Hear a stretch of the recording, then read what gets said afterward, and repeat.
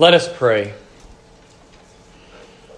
Almighty and most gracious Father, we ask you to work in our hearts, to enliven our hearts, to open our ears, to open our eyes, to make our hearts capable of receiving your word more deeply, more thoroughly, that we would continually find roots growing deep down into us that come from your word planted in us. Awaken us to the work of your Holy Spirit and enable us to walk these paths that you have placed us upon, to walk in faithfulness,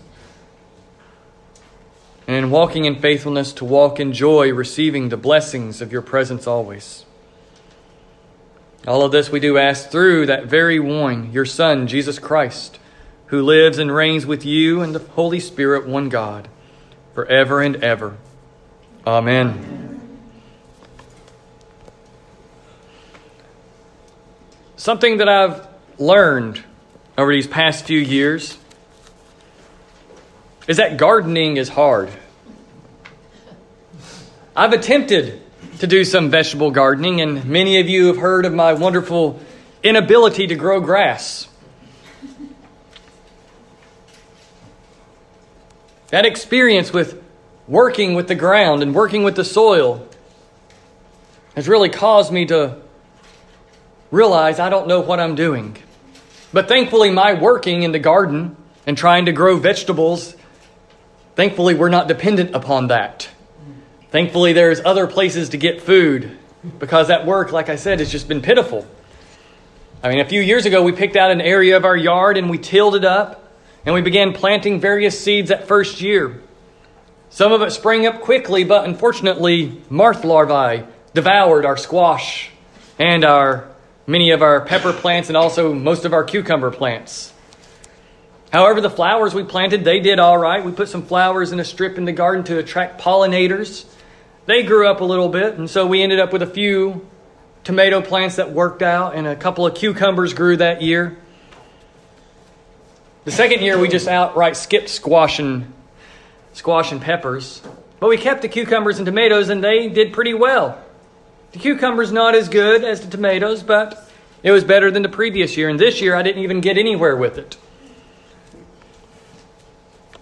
I decided to try to dig up the whole area by hand, to turn the soil over, and to put extra fresh soil into it that would be healthier. But I didn't get very far. Because as I kept digging and the boys kept helping me and Eva kept helping me, we dug and we're slowly moving across the little garden area, and we kept finding large rocks. We kept finding rocks and hard dirt.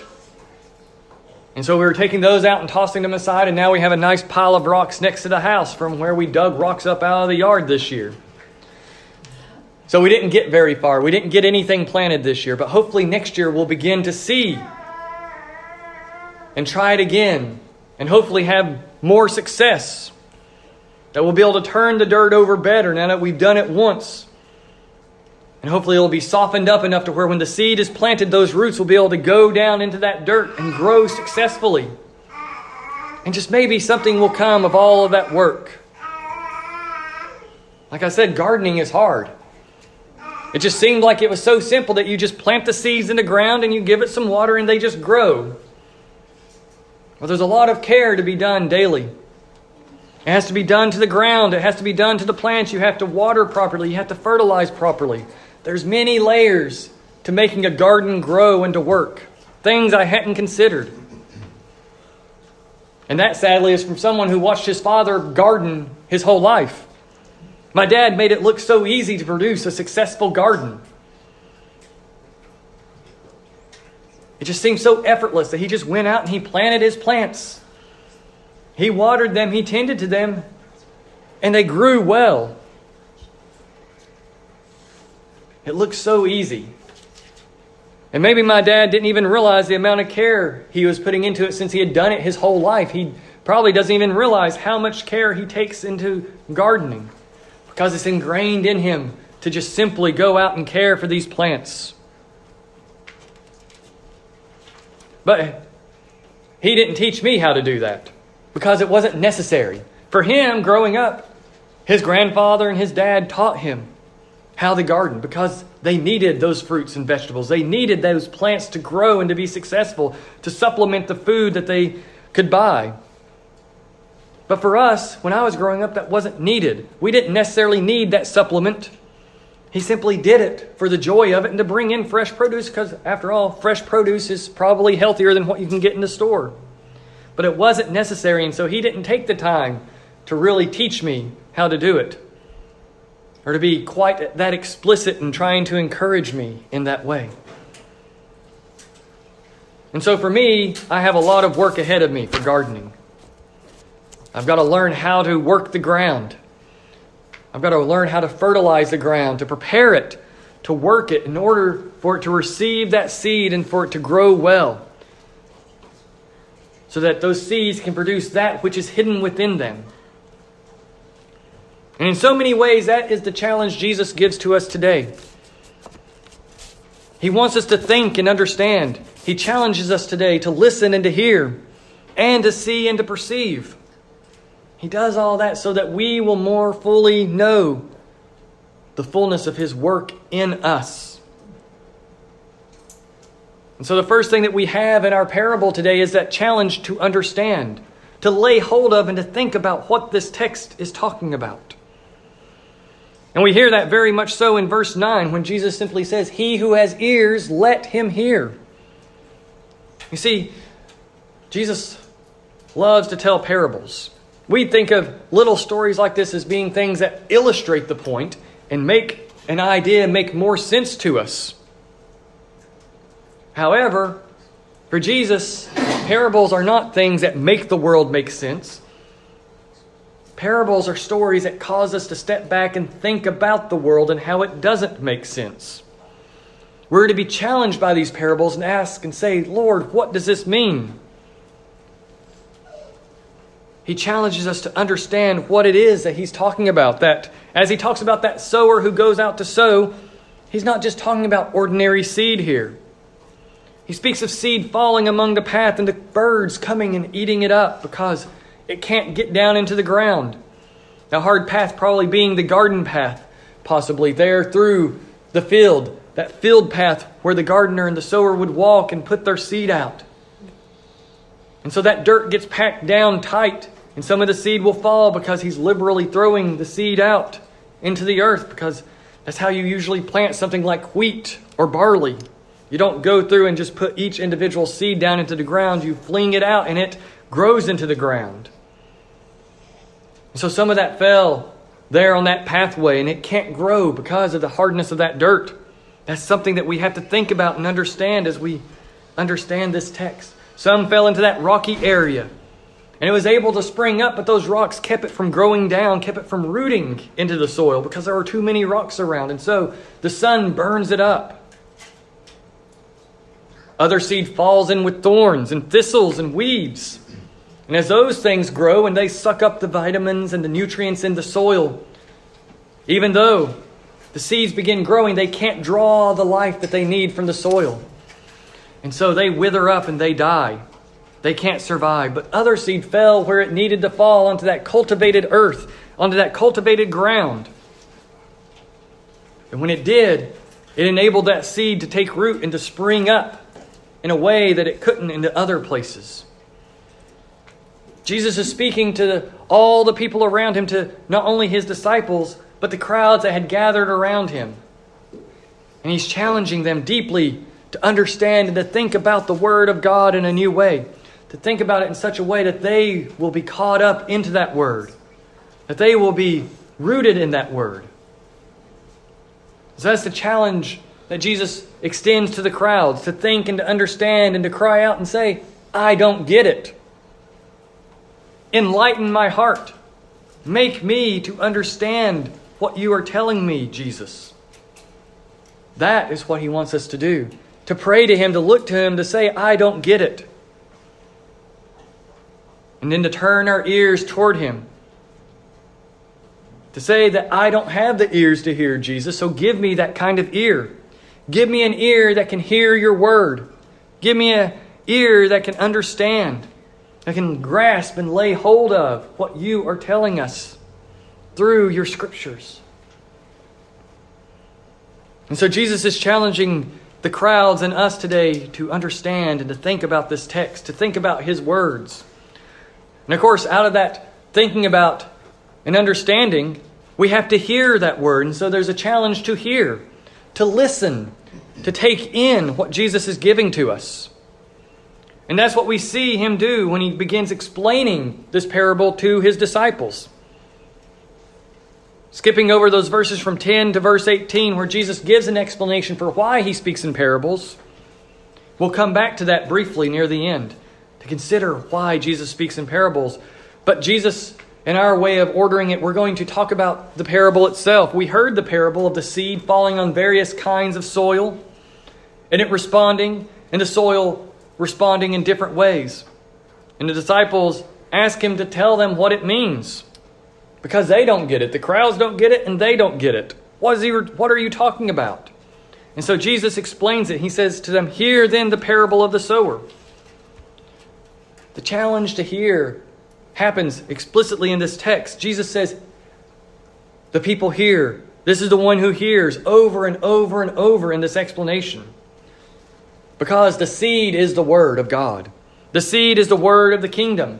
The seed is Jesus himself being proclaimed and preached and given out to the nations. That is what the seed is. The seed that the sower throws out. We don't know who the sower is. The sower doesn't represent any specific individual. The sower is simply the one who is going out and proclaiming the kingdom, proclaiming Jesus. The sower is the one who is throwing out the word of God to anyone who will hear, to anyone who will listen. And when you do that, there are going to be various kinds of dirt that you encounter, various kinds of soil that is encountered by the sower. But all of it starts off with that simple hearing of the word. There are various circumstances that cause their responses to be different, yes. But nonetheless, the word is still the gospel. Charles Schaeffer, a Lutheran commentator, said that the gospel, the power of God, always retains its regenerative influences through the Spirit. But like good seed, which retains its vitality, it must find soil prepared for it before it can bear fruit. And so even when the seed falls on hard, packed dirt and it can't start growing, that seed still has the power of God in it. Because that seed is the gospel. It is the word of God. It is the law of God. It is everything that God gives us in the scriptures. And thus, it retains its ability to give life, to renew. But it must land upon hearts that are prepared for it. Because after all, in three of these places, three of these types of soil, the soil responds. And the seed does grow. Albeit, it lasts for different lengths of time because of the preparation of the soil. But nonetheless, it does respond in three of them. So that's a starting place for us. Nonetheless, there is a response. Only in one of them is there no response. And that one is because the condition of the ground is so hardened, so packed down, so turned away, that the seed can't sink down into it and begin to take root. The seed can just simply land on top of that heart and stay there. And Jesus says that that is a heart that is hardened. That is a heart that is turned away from God so deeply that it can't do anything. The word of God can't affect it. Because that person has pushed away the word of God, has pushed away God's Spirit and His working. And so what happens when that seed lands there? The hardness of heart ignores it. The hardness of heart rejects it. So much so that while it's just sitting there, being rejected, the birds of the air come along, and the birds of the air here are Satan himself coming, and they snatch away that seed and take away the word of God from that heart. Because that word can't sink into that heart. And so the word is lost on that person at that time. For the seed cannot do anything to that packed down hard dirt in that moment. But there's more here.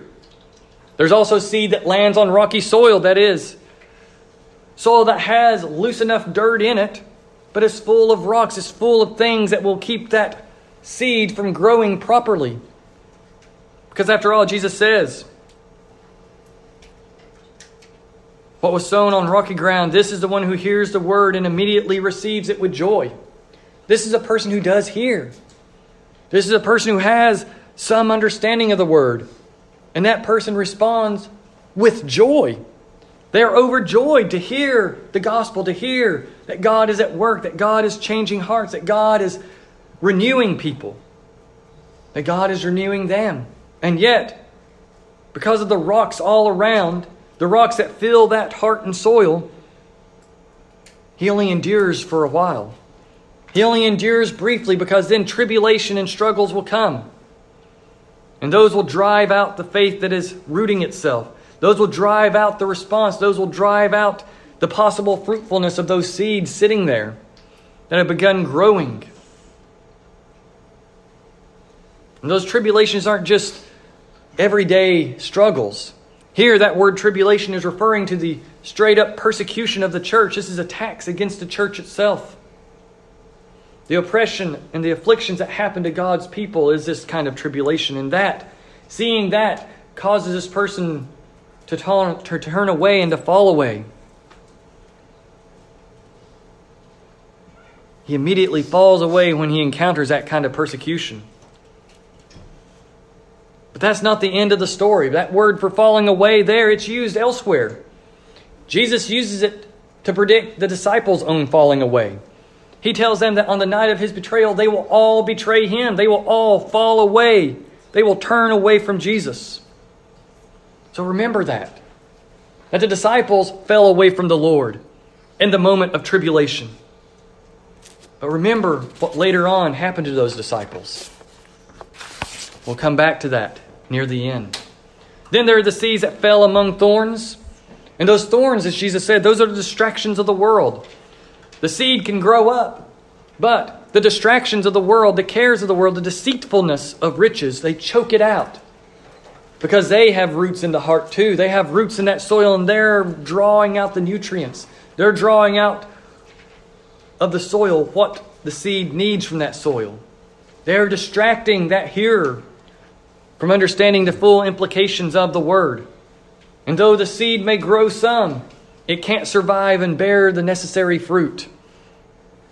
Those plants become weak and anemic because of the thorns and thistles and weeds, stealing that water and those nutrients. And so the good plants can't survive in a weak and anemic state. It's too easy to be that kind of soil, to be that distracted one. The one who hears the word and has some response, but then looking around and leaving church, you forget what's going on. And that life gets stolen away from the plants, from the good plants, from that seed, from the opportunity for that seed to really take root. So moving away from God being in the first place in our lives and Him being put down the list and becoming neglected in our daily lives. And so our focus gets broken by the thorns and the distractions, moving us from that place of receptivity. And so our attention is choked by the thorns and thistles of this world. We miss out on that real life that we need because we're paying attention to the thorns and the thistles. We're letting them grow and we're letting them have life. We're enabling them to do what they want to do in our lives instead of rooting them out, instead of pulling them out so that the good life can be received, that good seed can grow and be fruitful. And of course, lastly, Jesus explains that seed that falls on good soil is the seed that falls on the heart that hears the word and understands it, that is able to think about it, that is able to receive it fully. And it grows deep down roots into that heart because that soil has been prepared, it's been loosened, it's been cultivated, it's been fertilized in various ways so that seed can take root, can germinate and grow into the right kind of plant. And then it produces fruit and a harvest before God. In some cases 100-fold, in some cases 60, in others 30. There are various kinds of responses there. But nonetheless, the seed produces the fruit it's supposed to produce. Because like I said, The seed has that power within it to begin with.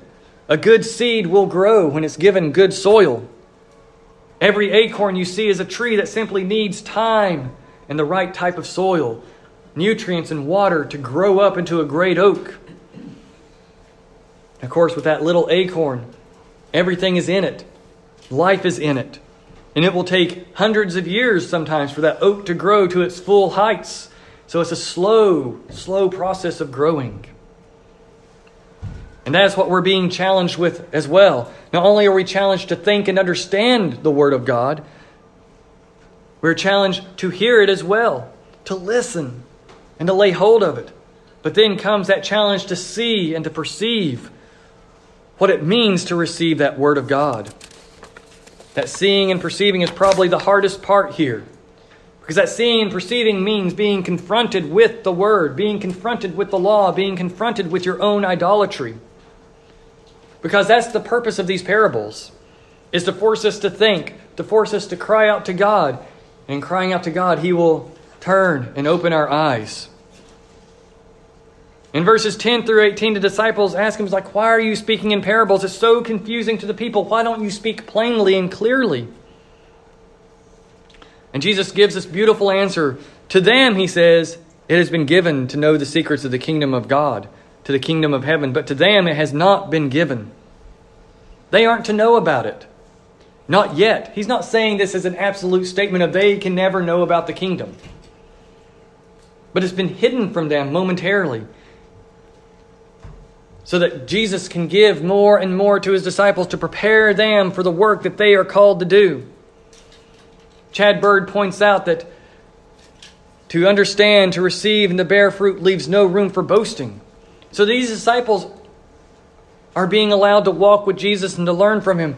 But it is the giver and the sower and the seed that deserves our attention, so that they can turn and give thanks to Jesus for enlightening their hearts. They're not intelligent in and of themselves. They don't have understanding. They don't have hearing without the Word of God. Jesus Himself working it into them. He is cultivating them and renewing their hearts to make them the kind of people who will turn from idolatry and turn to Jesus. Because that is ultimately what these parables come down to. Jesus gives us a quote from the book of Isaiah chapter 6. This prophecy says, "You will indeed hear but never understand, and you will indeed see but never perceive, for this people's heart has grown dull. And with their ears they can barely hear, and their eyes they have closed. Lest they should see with their eyes, and hear with their ears, and understand with their heart, and turn, and I would heal them." This is in the midst of Israel's apostasy, of Israel's idolatry, of worshiping other gods. And what God tells them is, you don't see and understand, you don't see and perceive because your heart has turned toward idols.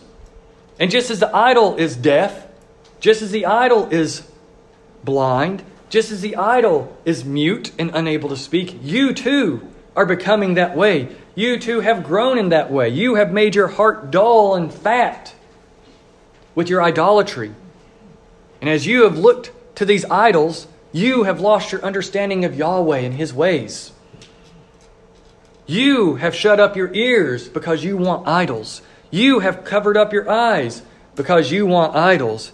You have turned away your understanding because you want idols.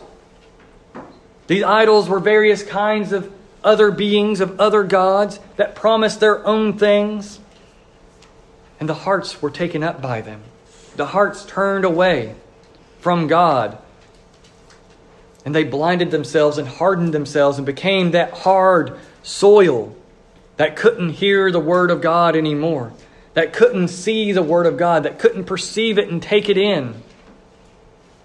That is what Israel became. But Jesus says, "Blessed are your eyes, for they see, and your ears, for they hear." Jesus has lifted the disciples out of this crowd who cannot hear right now, this crowd who cannot understand or see, in order to teach them and send them into that crowd, to then confront that crowd. And through that confrontation of the Word, of the law and the gospel from Jesus, their hearts would begin to open once more. Their hearts would begin to be plowed over as they are realizing that they don't understand what Jesus is talking about. As they hear this word that they can't grasp, as they hear these parables that confuse them, they are beginning to turn that soil over. The Holy Spirit is beginning to water that ground, to soften it. And then He will plow it over with more and more of the law and the promise, turning it into soil that can then receive.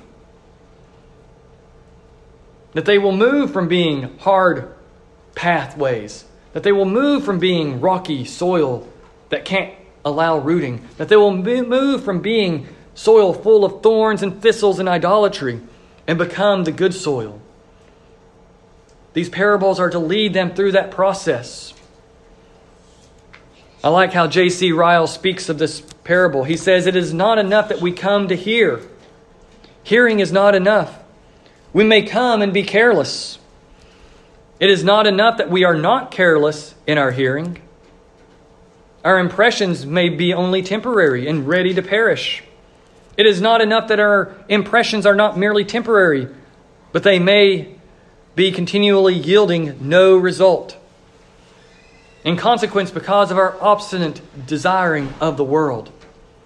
Truly the heart is deceitful above all things, and it is exceedingly corrupt. Who can know it?" You see, this description of the various types of soil is a description of each and every one of us. None of us are perfectly good soil right now. We all have our hardness of heart at times. We all have our rocky moments. We all have our thorny, thistly moments. We all, thank God, have those moments of good soil, allowing the Word of God to take root. That leads us to say, "Turn over the soil of my heart more thoroughly, O God. Remove the rocks, remove the thorns, remove that hardness and plow it over. That my heart would become a fully fertile field for you. Take away this unyieldingness. Take away this distraction. Take away my fear of tribulations, so that I will have good soil," is what we are to cry out and long for. The soil is not static. It is ever changing as the Spirit works on us. Like I said, remember the disciples who fell away on the night that Jesus was betrayed. They were rocky soil in that moment. They saw persecution. They saw tribulation, and they ran for the hills. They abandoned Jesus and gave up their faith in that moment. But upon hearing of Jesus' resurrection, they begin murmuring with one another. They begin realizing the truth. Their eyes begin to be opened by the Spirit working ever so quietly in their hearts. And then they finally see Jesus face to face once more. And their hearts are plowed over by that revelation of Jesus alive from the grave. Their hearts and the rockiness is ripped out of them, so that suddenly the seed takes root in a deep and new and abiding way. That is what Jesus does to our rocky hearts and our thorny hearts. That is what He does to our hardened hearts. He plows it over as He makes Himself known. That Word begins to work in us. The Holy Spirit tends to the soil, and He plows it over and turns it over and begins softening everything in us. He begins removing those thorns and those weeds and reveals to us where those thorns and weeds are. He reveals to us those rocky places so that we can begin rooting them out under His power and His strength. That we can begin pulling those thistles away. That we can begin gaining strength to not fear tribulation. That is the goal of this parable, is to drive us to see that we are the hardened pathway. We are the rocky soil. We are the thorny soil when we are left to ourselves. We are to see that our hearts themselves need plowing over continually. They need tilling up. They need turning over so that the nutrients of God's Word can go down into it, that the seed can go into it and spring up life and root down into us to keep that soil healthy. The Father is preparing our hearts every time we hear the Word. Let us turn and listen. Let us turn and think. Let us turn and see that Word. And hearing that Word, understand it. And have the rockiness and the thorns rooted out. Have that hardness turned over. God desires for that seed to take root. And so as He prepares our hearts little by little, we will start crying out for more and more of that preparation so that that seed can take root. And then we will be sent forth with hearts that have been tilled over. And as we walk in that rootedness of the seed, as we walk with tilled over hearts, confessing the hardships that we find, confessing those hardened places that we will discover, God will turn those over too. We confess the thorniness that we find, and He will uproot those thorns as we confess it and gives us strength to uproot it. It is Him working in us, not us doing it on our own. And those things will get rooted out of us, and we will turn and praise God. We will turn and give thanks. We will turn and rejoice at what He has done for us. And so we will see Him driving the roots deep down into our hearts so that we can receive that growth. It's a growth that He has already given in the seed to begin with. And then we turn and be steadfast for the prayer of the tilling of our hearts over and over, so that hardness and rockiness and thorniness will be removed. And when those thorns and those rocks and that hardness is removed, that seed will grow into good plants, and it will get the growth that it needs, and it will take place and rise up in a great harvest in the end that will honor the Father and the Son and the Holy Spirit. And it is in the name of the Father and the Son and the Holy Spirit that we hear this today. Amen.